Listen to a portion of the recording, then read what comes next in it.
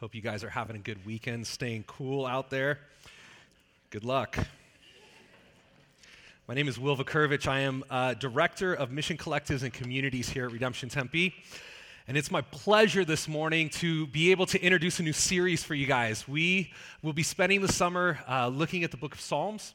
And just so you know, if you've been around Redemption for a while, you guys know that we typically teach through books of the Bible, and we do that by starting with the first chapter and the first verse and going verse by verse through the book. We're not going to do that with the book of Psalms because there's like 150 chapters, and the summer's just not that long, although it feels like it's that long. So what we're going to be doing is, as a group of preaching pastors in the spring, we just decided upon a set group of psalms kind of scattered throughout the book that we'll be teaching through, and we're really excited for a couple reasons here. This is a little bit different than what we typically do. We're excited. You know, we get that in the summertime, you guys travel, we try to get out of the heat, and so each week we'll be focused on a specific psalm. It's not like as we taught through Titus that Paul was developing a coherent argument from week to week, and it was kind of important that you were there. We encourage you guys to listen online to any of the sermons, but each week we'll kind of stand alone. One of the other things that we realize is that as a people, we love the epistles. We love our theology, our clearly structured arguments. Our Western minds kind of gravitate towards those things. We love the Gospels, and we love history, and we love to see how A plus B equals C. And in the Psalms, we encounter something different. We encounter a collection of poems. We encounter a collection of prayers, of songs, of ways that God's people have expressed their emotion back to Him. And so our hope and prayer throughout this series is that we're able to partner along with the psalmists, along with the generations throughout church history who have prayed these prayers back to God. That we'll not only use our mind and our intellects to worship God, but also our emotions, our vulnerability. In the Psalms, we see psalms of lament, where people are crying out because of the brokenness of the world, because of the injustice that they experience. They ask God, "How long, O Lord, will you allow this to happen?" And I don't know about you, but there have been definite seasons in my life where I have prayed those prayers. How long, O Lord, will this continue? We see prayers of thanksgiving, where the psalmists are overwhelmed with the blessings that God has abundantly poured out upon their lives, and they can't do anything but thank God. Again, there's been seasons of that in my own life where I felt His blessing. We see these songs of praise, where the psalmist is looking out over creation. They see the blessings, and they can't help but just worship their Creator. We long to be a people who worship.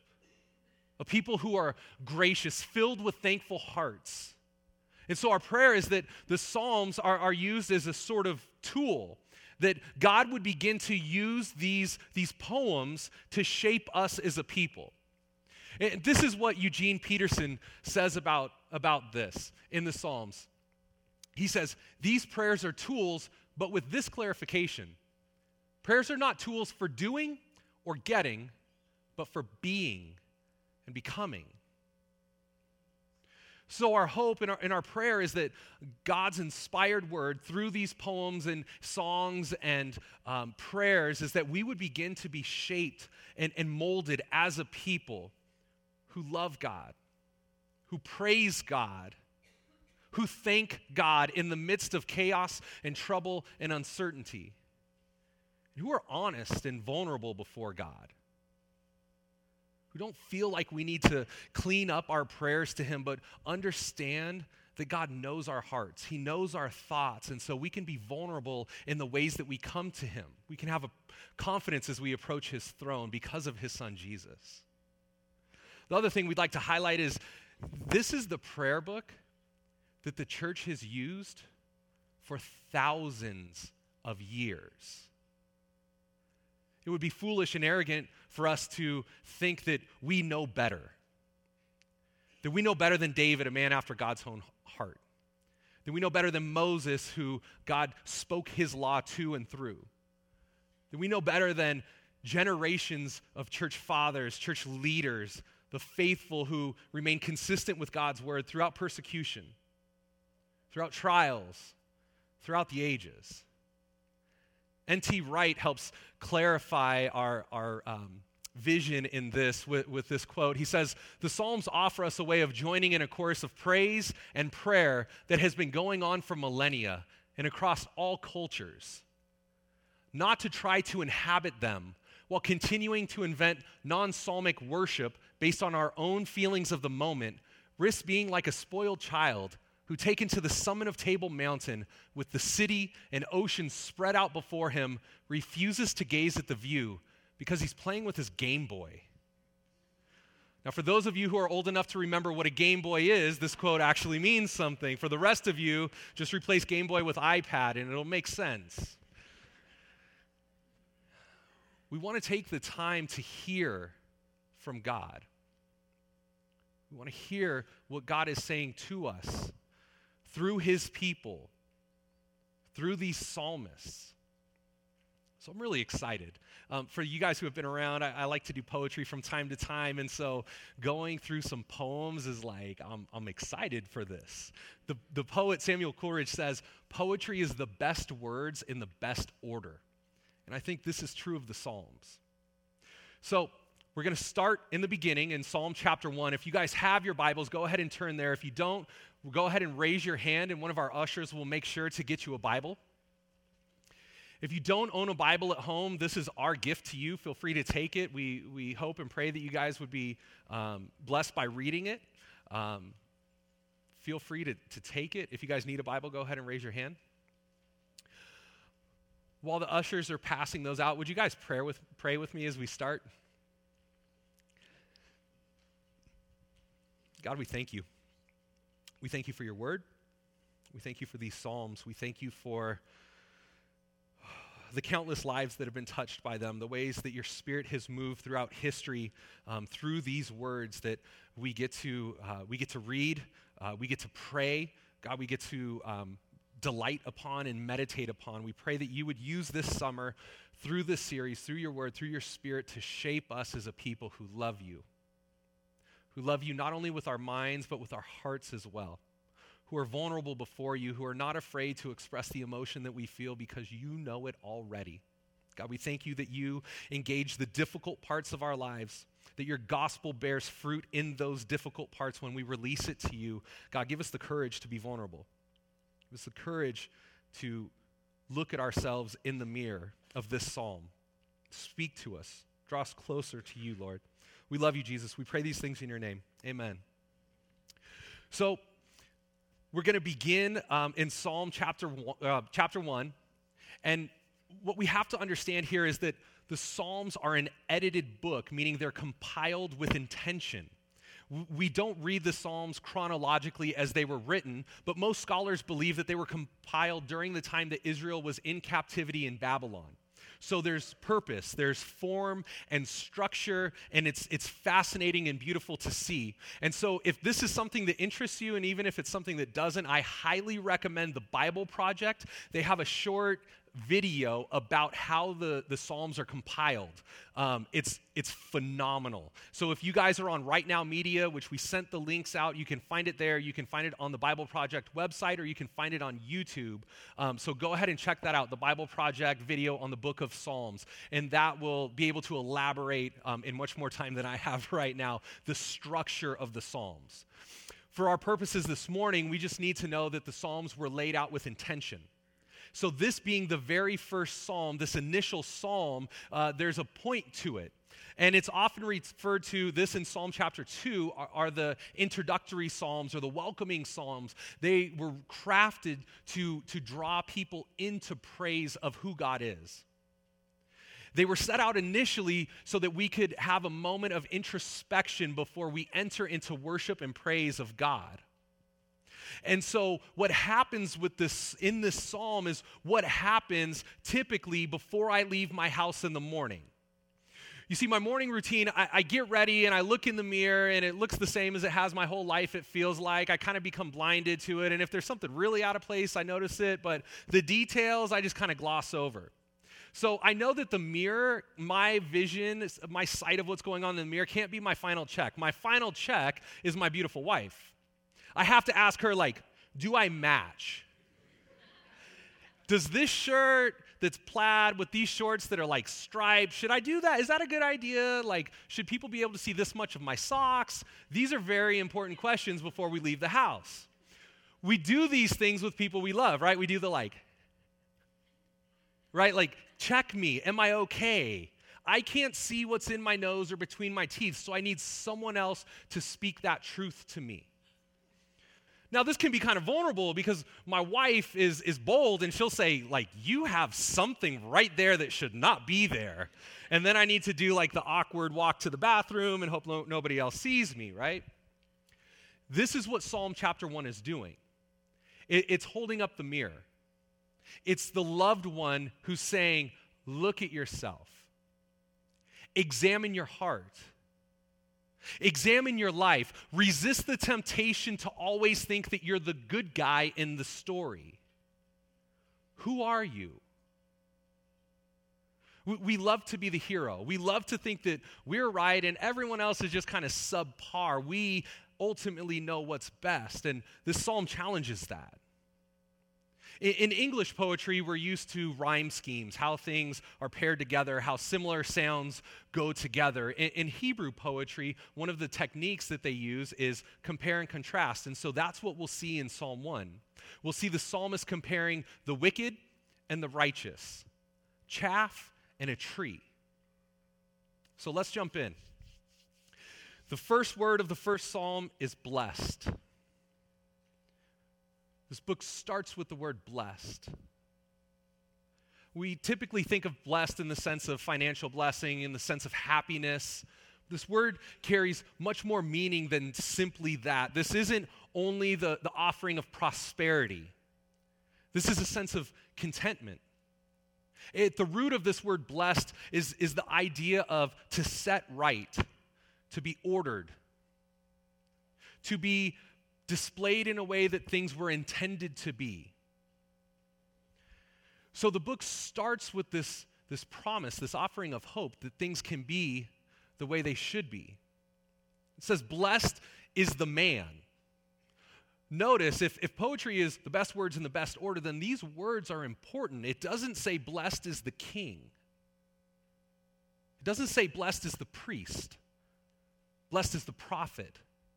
Blessed is the religious or political or financial elite. Blessed is the person. There's a sense of accessibility here. This blessing is an open-handed gift for any who would receive it. It's free. Blessed is the man. And here we see the compare and contrast. Blessed is the man who walks not in the counsel of the wicked, nor stands in the way of sinners, nor sits in the seat of scoffers. If we slow down, we can see a sense of progression here. There's a steady decline and descent into sin in this phrase. Blessed is the man who does not spend a short amount of time in the counsel of the wicked, nor plants his feet, spends a longer duration in the way of sinners, nor sits, becomes comfortable, invites scoffers into his living room. We see this slippery and steady descent into sin in this phrase. And so the psalmist is warning us. There's a blessing for people who can avoid this. So again, this begs the question, how can we avoid this? But here's the comparison. His delight is in the law of the Lord. And on his law he meditates day and night. So, if you're a rule breaker like me, the first word that jumps out here is law. And when I think of law, I don't really think of something that I want to spend my time meditating upon. I actually know this for certain. You see, I went to college in Canada, and I had a really good friend during my first year in school who wanted to come up and drive with us back home. So I grew up in Northern California. My college was in Saskatchewan. It was a 26-hour drive. What we didn't know, we just thought our friend was like being nice. Hey, I'll drive you guys back home. You don't have to pay for a plane ticket. He actually had ulterior motives. See, during this time, he was a potential cadet for the California Highway Patrol. So he used this 26-hour drive as a study session where he would recite the California Penal Code. 287, blah, blah, blah, blah, blah. 134 is a misdemeanor so-and-so. The entire time. It was really irritating, just like this sound. Oh, Amber Alert. Is everyone getting the same Amber Alert? That's awesome. Yeah, that won't throw you off your sermon. So for 26 hours, I heard California Penal Code over and over and over, and I never want to do that again. But that's not the type of law that's being communicated here in this psalm. What the psalmist is referring to is the Torah, or the first 5 books of the Old Testament. He's not referring to a list of don'ts. He's referring to God's story. The poem of how God created everything that we will ever see. The heartbreaking tragedy of Adam and Eve and their refusal to trust God and their fall, their disobedience, and sin entering into God's perfect world and shattering the shalom, or the peace, the intention of how things are supposed to be. The story of God is this loving Father who prepares a way for his people, who promises blessing upon his chosen family so that in turn all families throughout the entire earth may be blessed. True, there are laws, and these laws were given so that the people of Israel could live as a distinct or different nation, so that their blessing would overflow into the lives of other people and become a blessing for them as well. They were instructed to have special concern for the widow, the orphan, the sojourner or foreigner in their town, so that God made sure his people had special concern for the least of these, the most vulnerable in their communities. This is not a list of don'ts. This is the unfolding story of a loving and compassionate Father who deliberately and intentionally and persistently pursues his people to welcome them back into his family. Upon this law are we commanded to delight. This word delight, I almost get nervous in explaining it because in this usage, it's delight in the sense of the way a husband takes delight in his wife. There's deep affection here. The prophet Isaiah uses this word delight to describe the sounds that a lion would make once it's caught its prey. Think about when you're hungry, you're famished, and your favorite meal comes. It's time. Those sounds at Thanksgiving when the feast is brought forth, right? The rumblings of the stomach, the eager anticipation. That's the way we should be approaching God's word.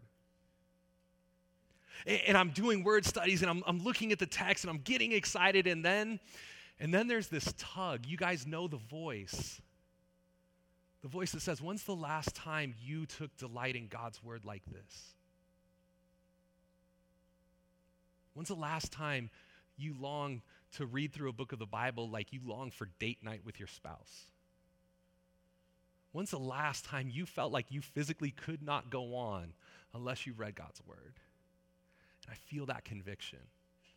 The mirror is held up, and I can see the things that are out of place. I feel a little nervous, a little conviction. This meditate, we're not only called to delight on the law, but we're also called to meditate day and night. This isn't only the sense of reading God's word. This is reading prayerfully.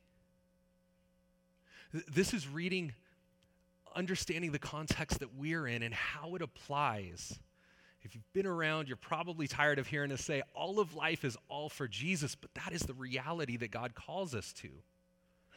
As we encounter God's word and we look into God's word, we have to be mindful of the situations that we are in and what is God saying to us in our context. How can we more faithfully live this out? What did it mean to the original hearers? This takes work. It's not easy. It's not momentary. He says, meditate on God's law day and night. There's a commitment. Much like everything else of great value in our lives, it requires time, sacrifice, effort, and intention. And so these are the commands. We see this compare and contrast of the wicked and the righteous. The wicked are along this gradual slope, this gradual descent into sin. And the righteous are focused on God's word. He draws this out further when he says in verses 3 and 4, he is like a tree planted by streams of water that yields its fruit in its season, and its leaf does not wither. In all that he does, he prospers. The wicked are not so, but are like chaff that the wind drives away. So if you guys are a part of our Red Roots community garden, then you know I am not the best gardener. One time we had a garden in our house, and it lasted about 4 weeks, and then everything died. I'm not very good at growing things. So what I hear is that chaff is the part of wheat that surrounds the grain, part that people want. Now, this plant grows up quickly. It only takes 2 to 4 months for full maturity. And then when it's harvest time, the chaff is threshed or beaten and then thrown up into the air so that it separates because it's really light. So the wind just blows it away. It's totally useless. There's no substance to it. As soon as a gentle breeze comes and gives it a little nudge, it floats away. I can kind of wrap my mind around that. The psalmist compares this chaff to a tree planted by streams of water, a healthy tree, a mature tree. Think about what trees do, right? Trees have broad branches and leaves that provide shade. They bear fruit that other people can enjoy. They provide shade and shelter, protection. They produce oxygen. They help control the climate, regulate the climate. Their roots go down deep and help to prevent the erosion of soil. Doesn't this sound like what God has called the nation of Israel and his people to do? That they would be blessed so that they could be a blessing for others? Trees are strong. They're rooted. They don't reach maturity in 2 to 4 months. They grow for years, decades, centuries in some cases. Trees may bend in the breeze, but they're immovable at their root. I learned this the hard way on a mission trip to Ecuador. You see, after college, I got into boxing and some mixed martial arts, and so I would watch videos on YouTube and thought I was like this really cool tough guy. And one of the videos that I saw was of a Muay Thai kickboxer in Thailand. And how they would train there is their Thai fighters would actually kick banana trees to toughen up their shins. So I was in Ecuador on a mission trip, and we're down by this, you guys know where this story is going. We're at one of the tributaries of the Amazon River, and our group is there, and one of the people says, "Hey, that's a banana tree," and the light bulb comes on, right? And so the only moment of clarity I had in this whole scene was I waited until everyone else left, so I was by myself. And then I looked, and there was like a pretty tall, taller than me banana tree, and then there was like the little baby banana tree, so I chose the baby banana tree. And I gave it, like a little tester, kind of see what it felt like, and I thought I was pretty tough. So I gave it like a half, 50% kick. I fell to my knees. Tears poured from my eyes, and I had a nasty bruise and blood, and everyone's like, "Dude, what happened?" And I'm like, I fell down. That's a baby banana tree, which Wikipedia tells me isn't even really a tree. Now think about this tree that the psalmist describes here. Its roots are deep and strong. It's planted by streams of water. It's bearing fruit in its season. Its leaf does not wither. It continues to grow and mature. It's firm. It's steadfast. It's not the kind of tree you want to kick. It's not going anywhere. I think about my life and the different trials and seasons that we've endured and the times that I have been able to put down some roots. And the other times where my life has been much more like the chaff that's so easily blown away. And I know that God is calling me to take delight in his word. I know that God is calling me to continue to meditate upon what he says, what he promises me, the ways in which he reveals his character and who he is, his goodness and grace and love and forgiveness. This is what the psalmist is calling us to. He concludes the psalm by saying this, "Therefore, the wicked will not stand in the judgment, nor sinners in the congregation of the righteous, for the Lord knows the way of the righteous, but the way of the wicked will perish." God says these things in wisdom literature that are general rules of thumb, meaning typically this is the way it goes. Notice God does not promise financial prosperity for the righteous. He doesn't promise that things will always be A-OK, peachy king. He doesn't say that it will all be like puppies and rainbows falling from heaven. But he says that he knows their ways. This is an ongoing sense of knowing. We don't really have a word for this. It's knowing and being aware of and being attentive to and being always present with. That's the promise here. As the wind blows, as the monsoons and the haboobs sweep in, as the 117-degree weekends come through, this tree is rooted. It's firm. It has a source of sustenance and water and everything that it needs for survival because it's taking delight in God's word. It's holding firm and fast to his promises. It knows who God is. I love this beautiful imagery here because as the psalmist is talking about prayer, about entering into God's presence, he uses tangible images, right? A tree. We have them in our backyards. We know what trees are. Eugene Peterson has a quote that addresses this, and I love the way he describes it.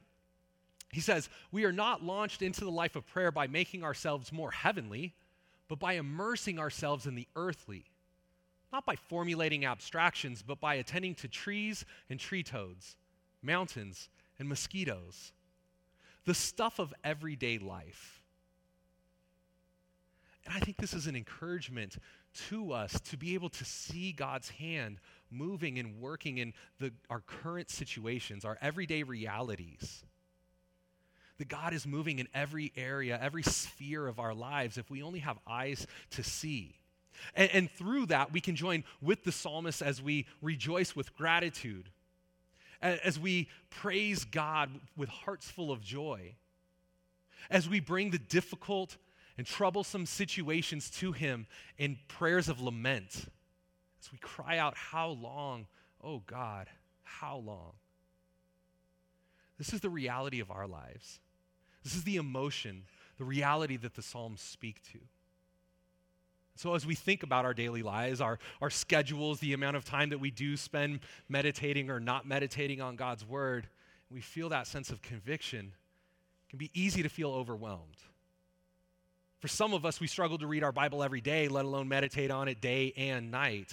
But there is hope here. There's hope if we understand the image.